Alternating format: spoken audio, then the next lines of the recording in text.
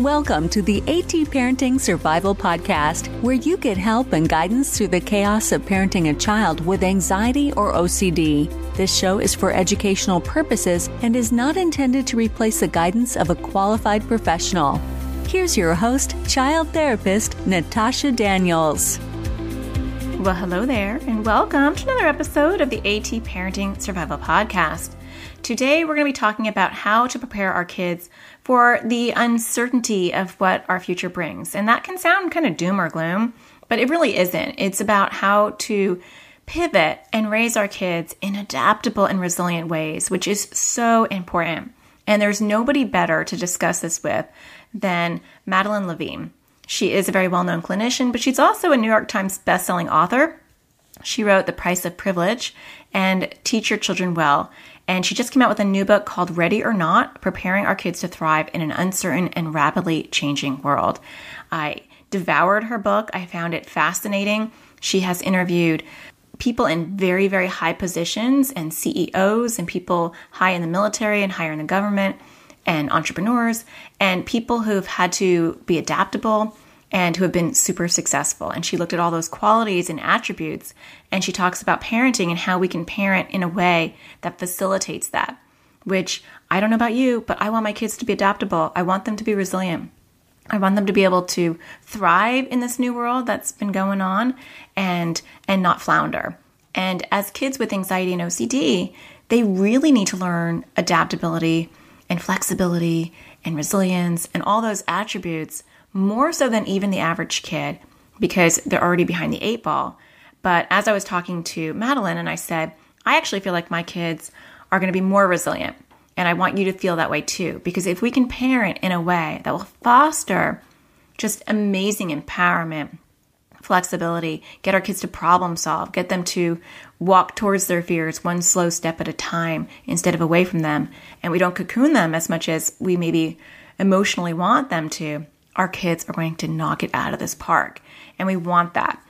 So it was really nice talking to Madeline Levine about this, because she really is the go-to expert in the country on talking about resilience and how do we build up our kids in this uncertain and rapidly changing world. So without further ado, here is my interview with Madeline Levine. All right. Well, I want to welcome Madeline Levine to the show. Thank you so much for coming on. I really appreciate it. My pleasure. I dived into your book. Actually, I listened to your book, so I didn't literally dive into it, but I binge listened to it with Ready or Not. Ready or Not's your newest book that's just come out, I think this month or last month, right? Yeah, February. Okay. And I have so many questions to ask, because I think it's all so relevant to all parents who are raising kids, but especially those of us who are raising anxious kids, even more so. So what prompted you to write Ready or Not? So I had written two books before, one called The Price of Privilege and one called Teach Your Children Well. And that was taking a look at some of the same issues around rising rates of anxiety disorders and depression, and just a general sense that things weren't going well for parents. And they were very popular, and yet the needle really didn't move. Which isn't to say it didn't help individual families, but some of the basic ideas of how you cut down on anxiety and how you cut down on depression weren't institutionalized, right? So getting a good night's sleep. Actually, our governor here in California, Governor Newsom, just signed a bill that started school later. I mean, there are things. Oh, wow. It's great. There are That's things nice. we know that would be helpful. And while individual families took of some of this, the culture didn't. So I got really interested in why that was. I mean, it's not rocket science. Just before I talked to you, I was speaking to a reporter about safe spaces. And safe spaces, from my point of view, from a psychologist's point of view, don't help kids learn to master their anxiety, right? If you're a psychologist and you come with an anxious child, my advice is not, oh, well, don't ever expose them to their anxiety. My advice, of course, is a graded exposure and a toolkit of skills they can learn to manage their anxiety. So I just was profoundly interested in, so here it is 15 years later, and we're still talking about whether or not it's a good idea to completely avoid anxiety as opposed to learning how to manage it. And I just frankly was incredibly curious. I felt like I had missed the boat. I co-founded an organization at Stanford called Challenge Success, which was a school reform. And we're trying to, get some of these things into the schools. But I wanted to find out why it didn't have more of an impact. So did you find out? Yes, to some degree I found out. I mean, I think I started with the basic question, which I'm sure your audience is aware of, that there is a significant genetic component to anxiety disorders, 30 to 40%. And since our genetics haven't been rewired in the last decade or 15 years, researchers like to say, genetics loads the gun and environment pulls the trigger. So I wanted to find out what was changing in the environment that was boosting these levels of anxiety. And I feel like I found out some of the answers. One was we're in profoundly uncertain times. Look what's going on in the country. I know. Scary. It is hard not to be anxious, period. Right. And what I learned was that when people are uncertain, they tend to make conservative decisions, meaning decisions that used to work. So it's kind of like, I went to Brown, so it's got to be great for my kid. Well, maybe not. So one of the things is the high level of anxiety. One of them is the constant and misplaced pressure to excel in a way that used to work, but is not the paradigm for any major organizations or businesses anymore. So we're looking at the wrong things. And to give you an example, my husband's cousin is the head of neuroimaging at NIDA. That's part of NIMH, National Institute of Mental Health. And I asked him, is there any difference in the kids, in the scientists you're hiring now versus 15 years ago? And he said, absolutely. This is my quote. Content has moved to the bottom of the list. Now, he doesn't mean content doesn't matter. You got to know your stuff. Yeah. But what he does mean is working together, being resilient, tolerating failure, knowing what to do with the all those things are the things that have gone to the top of the list. So we're still looking at the bottom of the list. And I think it's because we're terrified, very, very fearful that in these uncertain times, we don't know how to prepare our kids. And we don't even know what that'll look like. Department of Labor statistics says 65% of the jobs that, if you're a kid now, 65% of the jobs you're going to walk into do not exist today. That's anxiety provoking under the best of circumstances. And when you don't really see alternatives, I think and by the way, let me just throw in there that, 1 in 3 kids have an anxiety disorder, so do 1 in 3 adults. Yeah. Right. And that's important because those people are having these kids. Right. That's exactly right. And so I think it's a kind of merger of anxiety on both sides. We know if I'm treating a kid for an anxiety disorder, I can do pretty well. But if I get the parent in, I do a lot better. Right.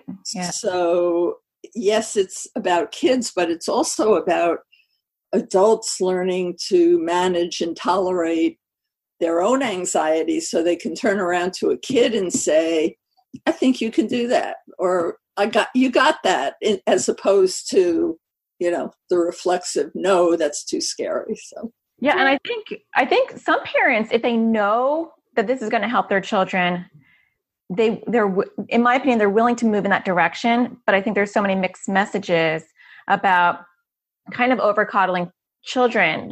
We've kind of swung the pendulum way over to the other side where it's like, we don't want our children to ever suffer. We want to be with them at every moment. We want to catch them.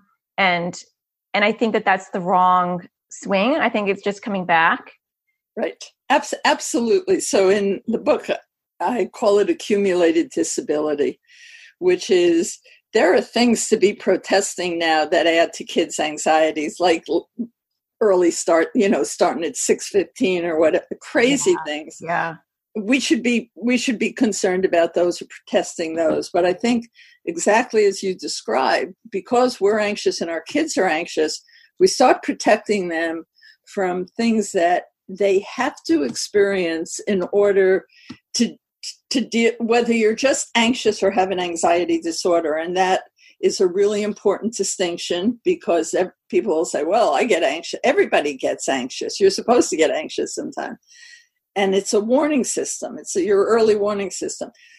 It's not impairing. If you have an anxiety disorder, it's impairing. Yeah. And I had an anxiety disorder. I had panic disorder for years. So I feel like I'm a clinical and personal expert. And I knew how hard I had to work with my kids to not transmit that, because I think anxiety is catching in the sense that you're watching your parents all the time to see how they respond to anxiety, and it self-reinforces. Yeah. And it can be counterintuitive, how to parent when you have your own anxiety disorder, but it can make such a huge difference. And you brought up so many different good points in your book that I want to dive into a couple of them, because I want parents to hear what they can do to develop resilient kids. Because I think often, and I have an anxiety disorder, quasi-recovered, and I'm raising 3 kids with an anxiety disorder. It's just genetically rampant in my family. But I always say it doesn't mean that anxiety has us. We can work through that, and we can build really resilient kids, even more resilient maybe than the average child, because they have these things to overcome earlier. Right. But with the coronavirus, in this past month, I think that this is such a poignant conversation. Yeah. And you had mentioned just before about what we protect or don't protect our kids from. And I think I had started to say it, I'm not sure that I finished, that when we prevent kids from experiencing normal developmental anxiety, we take away the opportunity to continue down the road and be able to, because life is anxiety provoking. I was talking to 500 people, and I asked who in this audience never had their heart broken, and one person raised their hand. A lucky person. We're a liar. Right. Hard to know. And I was thinking about that, like, how do you get to the point? Everybody was sitting there, kind of laughing. And how do you get to the point where you have your heart broken if you haven't had small opportunities to learn disappointment and rejection? So the parent who says to the girl, who's teary, I wasn't invited to the popular girls' party and I feel terrible. And mom puts her arm around her and says, that's just awful. We're going to throw a bigger party for you, thinking that she's lessening her daughter's anxiety. And maybe she is temporarily, but she's taught her nothing about how do you recover from all those things in life that lead up to at some point having your heart broken. And I think that's a really big mistake, and especially if you have an anxious child, right, who is anxious, the first impulse is to lower the anxiety that they confront in life. And I think you're right. I think kids who learn that early are particularly resilient. But one has to pay attention and make sure that you're not ripping those opportunities away from kids by, you're anxious, we won't walk past the dog, we'll go around the corner. You're anxious, you don't have to go to camp, let's have all your friends. So those kinds of things, which are well-intended, but not a good idea. Completely. Yeah. And I'm kind of always surprised that sometimes I'll get that response from parents where they'll say, like in my therapy practice or even just online, well, I don't want them to worry. I'm not supposed to protect them. And it's, to me, I guess, because it just seems like that's an obvious thing, but I don't think it's obvious to most parents, especially anxious parents. So what would you advise a parent who does have a child like that, who, is afraid of the dog or is afraid to go to school, and their gut instinct, their parental instinct is to say, well, school's causing a problem, so let me just keep them at home, or walking around the block causes them stress, so we won't do that. Right. So I think there are several things that we need to do.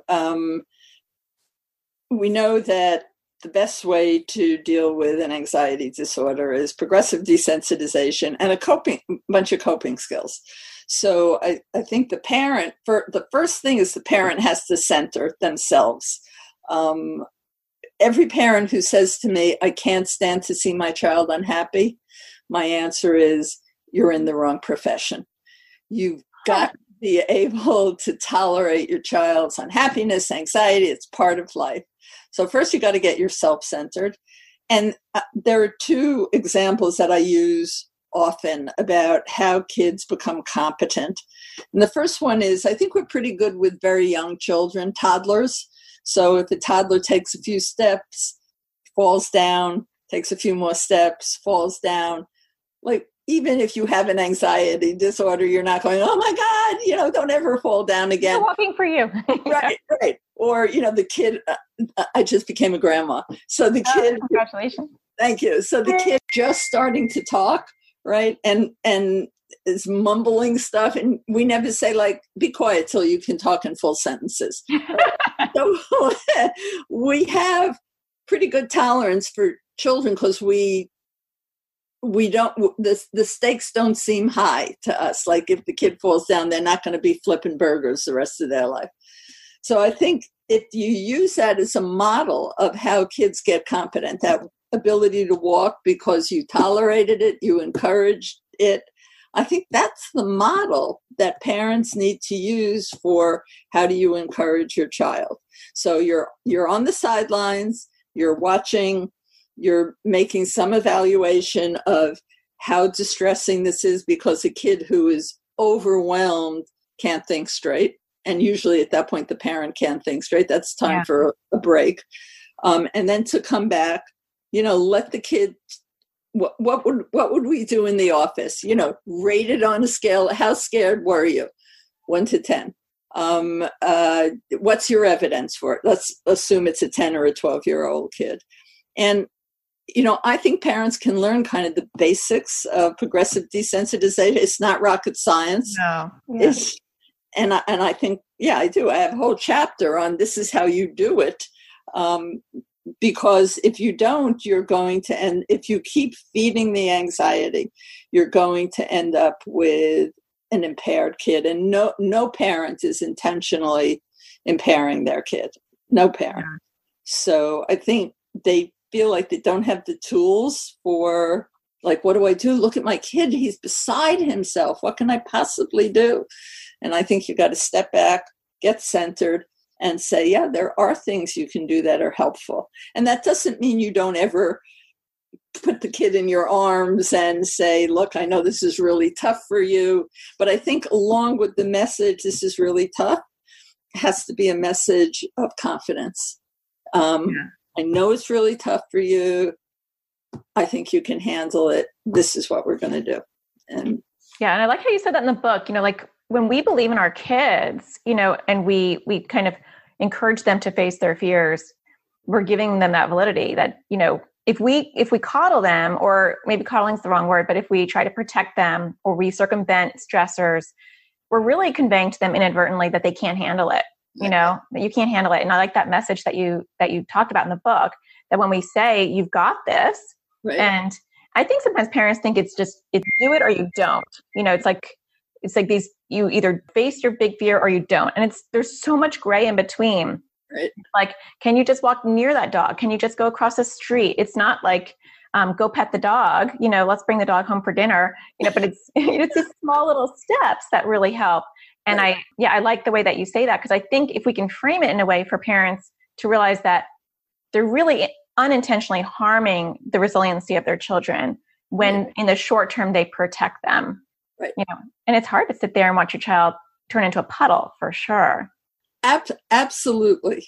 And I think without a skill set of your own, you feel helpless and you don't feel like you have many options. It's why I think, look, I said earlier, we do really well treating anxious kids. We do so much better if we got the parent in there with the child.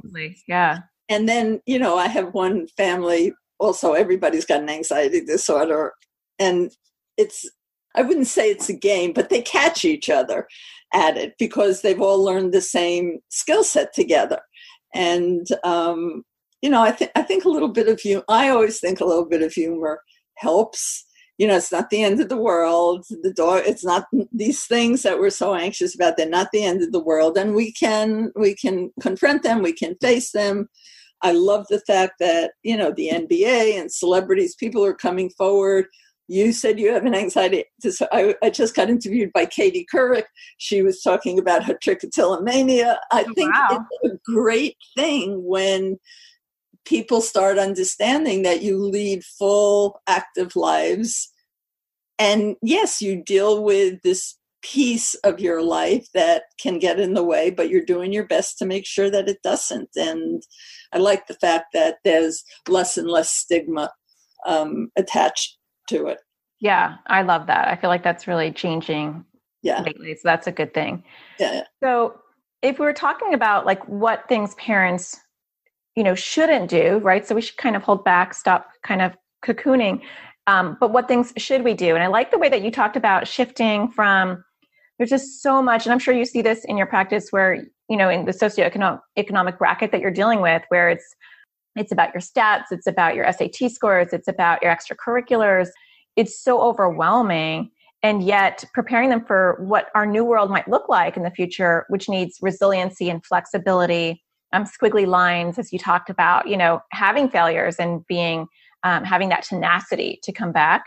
Yeah. How do parents foster that? And kindness, you brought up kindness too. Right. So I think it's so interesting. I'm curious what you think, right? I've asked, every talk I've given in 5 years, I've asked hundreds of thousands of people now, how many of you got the right grades, knew what school you wanted to go to, because it's always some percentage of people, no matter where I am. If I'm talking to firefighters in Daly City, a suburb here, or if I'm talking to Goldman Sachs analysts, it's 1 to 10% of people who shot straight through. That leaves 90 to 99% of us who didn't. And yet the myth of the straight line without any persists, in spite of the fact that every one of us knows that that's really not the way most people become successful. So I had a really interesting experience. I was with a bunch of young CEOs, meaning CEOs in their 30s, so they're young. And it was some kind of team building thing. I'm not sure why they had me along, but they did. And because I couldn't contribute anything except how to spell, because they weren't good spellers. But we were trying to solve some kind of puzzle, and it was competitive. There were a bunch of teams. And sort of long before I would have thought the puzzle was solved, they were all like, hey, we got it. And I'm like, no, you don't. You don't have it yet. You don't have all your information. And they were like, we have enough. And if we're wrong, we'll do it again. And it was a huge learning experience for me. These kids were CEOs, which meant that they were quite successful in what they were doing, but they weren't saying we got it with 5% of the information, but they were saying they got it probably with 80% of the information. They were totally comfortable with, and I clearly wasn't, with the uncertainty, tolerating the uncertainty.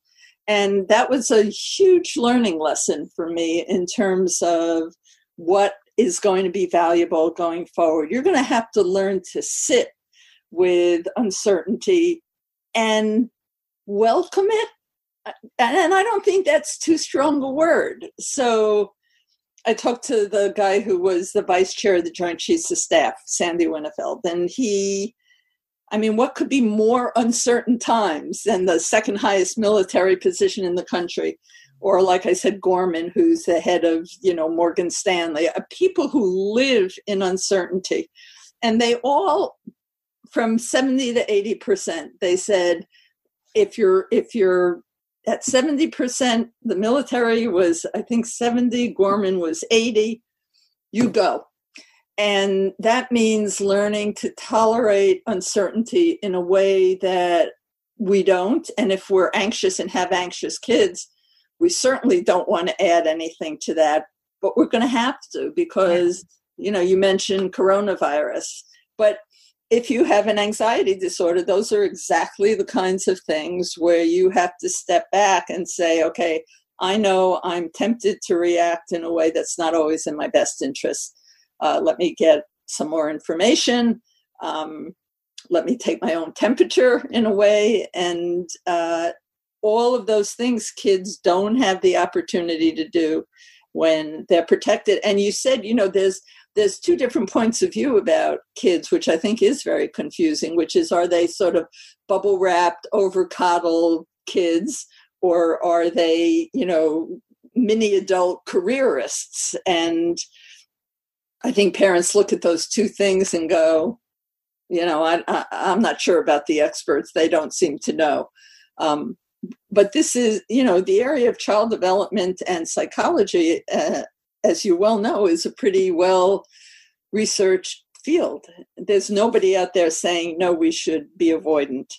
And the other way to look at it is the kinds of normal things like there's a monster in my closet or under my bed. Every kid, anxiety disordered or not, has a monster under their bed at some point. And typically we don't say the first time they're crying about the monster, we don't say, well, get the hell up and go open your closet, right?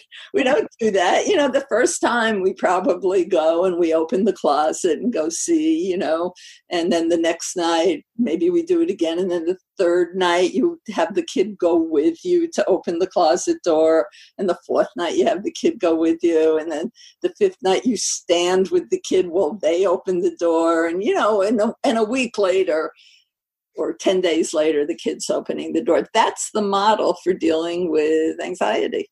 Yeah. Yeah. And you want to just be moving in that direction all the time, even if it doesn't feel good to you. It feels good for the child. I mean, I know personally when I raise my kids, they feel really good when they can check under the bed themselves, or they can take the shower by themselves, or they can go to that scary birthday party and be okay. Right. And being, I think another point that you make is like, it's okay to be nervous and still do it anyway. Right. That teaches such resiliency.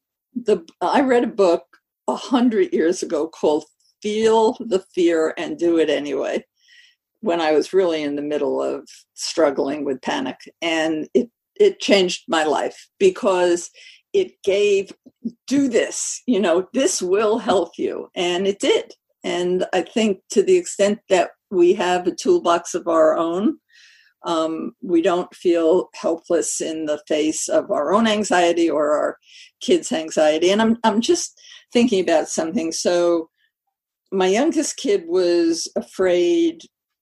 He had a big open window, no covering over it when he was little. My kids didn't have a lot of anxieties, but I did put a curtain over it. And so I'm trying to think, as we're having this conversation, was that a good thing or a bad thing? And I think I couldn't start coming down on myself and say, well, you should have had him adjust to the window without a curtain. No, I don't think so. I think it was a really easy solution and was not a pattern. So what you're also looking for, like, you can make all kinds of mistakes. People make mistakes all the time. What you're looking for is a pattern of accommodation to normal anxiety, developmental anxiety. So I'm going to give myself a pass on that. There you go. I think you should. Yeah. And I mean, and really ultimately it's like having them find their own coping mechanism. So, if a child wants to put their blanket over their head and that makes them feel good, or a curtain makes them feel good, sure. It's that self-initiative, I think, of, can you help yourself? Can you problem solve yourself? Can you get yourself out of this over time? Not like from birth, but over time. That's the goal, is not me to spoon feed you, positive thoughts, but right. for you to think about it. And I think that comes across really well in the book.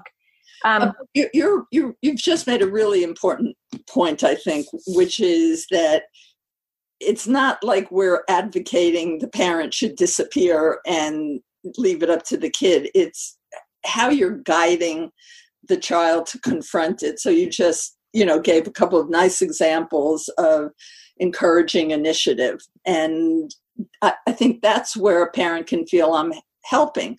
You're not abandoning your child. You're just you're moving it in the way of their taking control of the situation as opposed to your taking control. Yeah. I always tell parents, you're in the passenger seat and your child's in the driver's seat, and take the wheel. They're never going to know how to drive. So right. Nice. Bump and they're going to be off the road. So, because I think if people can understand that they're really helping their child, even when their child is sitting in discomfort and they're crying, that's not a failure in parenting. I think sometimes parents think that. They think like, my child is having a panic attack or they're anxious, so I'm failing as a parent because they're not supposed to have any of these feelings. Right. And I think that shift in thinking of, no, they can have those feelings, but your job is to just coach them on how they can move themselves out of it. Before you go, I want to talk about something else, kind of shift gears a little bit. There's something else that you brought up in the book that isn't necessarily related to anxiety, but it resonated so much with me, is this guilt that we have, particularly as women, about having to take care of everything, take care of our children, and then you have to be like your child's best friend. You need to be plenty of floor time, be on the floor. That really hit me because I was like, yes, that's such a guilt that we all have. That's really it's counterintuitive to everything you're talking about. So I did talk about it in the book. In retrospect, my kids are millennials and grown. In retrospect, I would have done things pretty much the same. I would have reserved some more time for my own development. And if I ever write a book again, that's what I'm going to write about, is the fact that women, if you look at books online, it's like there's a million books on child development. And it's as if our development stopped the day we gave birth, right? And if somebody says, you should take an hour for yourself, they'll say something like, because it's good for your kids. Right.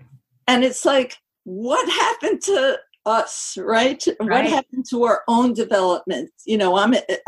I'm at the end of active parenting. I have one kid still in his 20s, but the other two are in their 30s.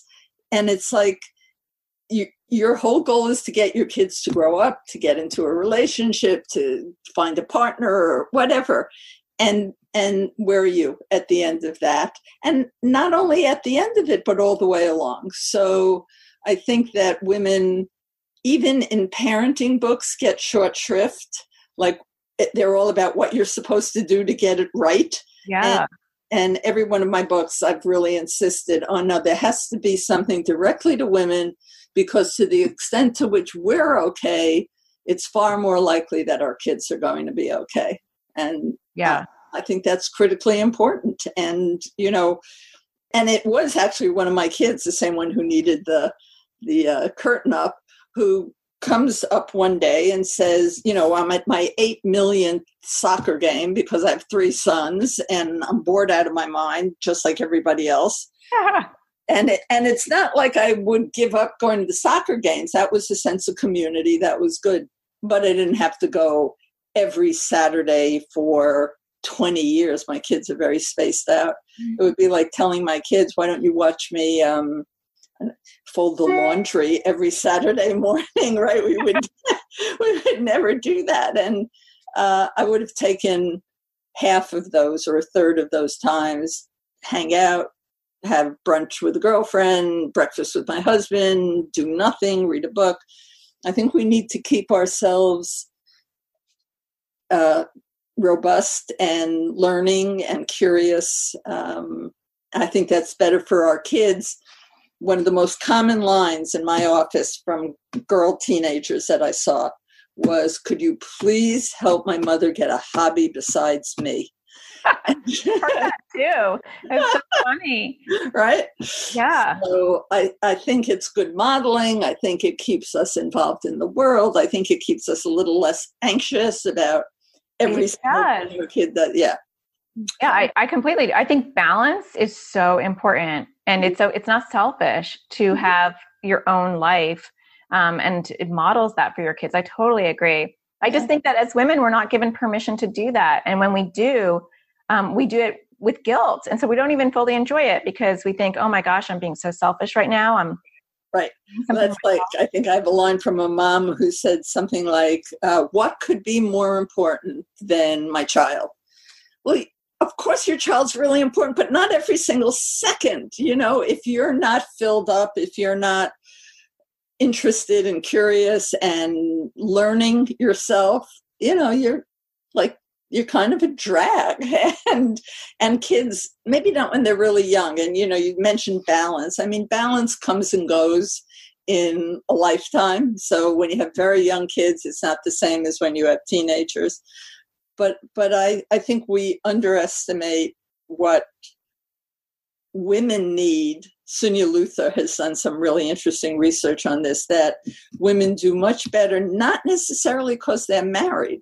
They do much better when there's somebody in their life, could be your husband, could be your girlfriend, who is there for you when times are tough, and it's not about your children. That having somebody who gets you is really important to your own mental health, which is like, duh, Yeah. It makes sense, but yet people aren't doing it as much as they should. So it's a good reminder today to. Yeah, I think it's critical, and I think that this idea that everything has to be child-centric is harmful to children and to parents. It's a bad combination. Yeah, no, it's definitely swung in like the opposite direction of what it was maybe in the 70s when I was raised, where it was like, oh, we have kids? We forgot about them. I forgot. I know, jump into the station wagon. It's like, whatever. Yeah, I think coming back in the middle is good. And I really feel like it helps anxious kids, because I can see that, and I'm sure you do in your practice too, like the parents that are more balanced, they have self-care, and maybe they have more than one child. Their eggs aren't in one basket. They're able to do the hard stuff, to get kids to be resilient, to sit with them with discomfort, to allow them to fail so they can dust themselves off. And those kids do better in the long run. Absolutely. Yeah. Yeah. Well, your book has been just a gift to society. I really appreciate it. Ready or Not. Great interview. I have fun with you. Oh, no. So it's been a privilege to meet you and to interview you. I enjoy your work so much. Thank you so much. That's kind of you. Yep, okay. I'll leave links in the show notes. So thank you for coming on. What? Links in the show notes. It's podcast speak, which means I will leave a link to your book in the show notes. Oh, and you can see what generation I am. I'm like, huh? What'd she say? I have no idea. Like, show notes? What is she talking about? And then Zoom? Like, what is going on here? Which it's a great I mean, I'm not 200 years old, so in this relatively short period of time, my last book came out 6 years ago. Did I have podcasts then? No. And in my book before that, which is not even 10 years, 10 years ago, 12 years ago, there's not a single reference to social media because it didn't exist. Isn't that crazy? It's like I feel like I'm living the change myself by like Zoom. I don't know what she's talking about. And learn it. You're going to have to be open. Right. Being adaptable. Thank you so much for coming on. My pleasure. Take care. So I hope you enjoyed that conversation as much as I did. Definitely check out her books. I would check all of them out, but start with Ready or Not, Preparing Our Kids to Thrive in an Uncertain and Rapidly Changing World. I will leave links in the show notes, but you can literally get her book anywhere. They do have it on Audible, which I like. Audible is my favorite, but you can get it anywhere. Go on Amazon, and I will leave a link in the show notes. So I hope that you're finding these conversations and episodes helpful and helping you parent in a way that's going to make your child successful. If you're enjoying the show, please don't forget to hit a star on iTunes or wherever you consume your podcast. That greatly helps the show. And if you have a few extra minutes and you can write a review, that's even more appreciated. And to show my appreciation, I always like to end my show reading one of those. So Carrie said, extremely valuable. I find this podcast to be both entertaining and informative. I enjoy the stories and find the advice so easy to follow. I've read a ton of parenting books, but somehow Natasha manages to convey this information in a way that makes it clear and easily implementable. I've recommended it to a lot of my friends. Thank you, Natasha. Well, thank you, Carrie. I appreciate that. Thank you for taking the time out of your day to write a nice review and share with other parents what you're getting from it. So much appreciated. So if you have something nice to say or something insightful to say to other parents, maybe I'll be reading your review next time. Don't forget to find the sparkle in everything you do. I'll talk to you guys again next Tuesday. Take care. Thank you for listening to the AT Parenting Survival Podcast. To get additional support raising a child with anxiety or OCD, visit Natasha's online school of on-demand classes at atparentingsurvivalschool.com.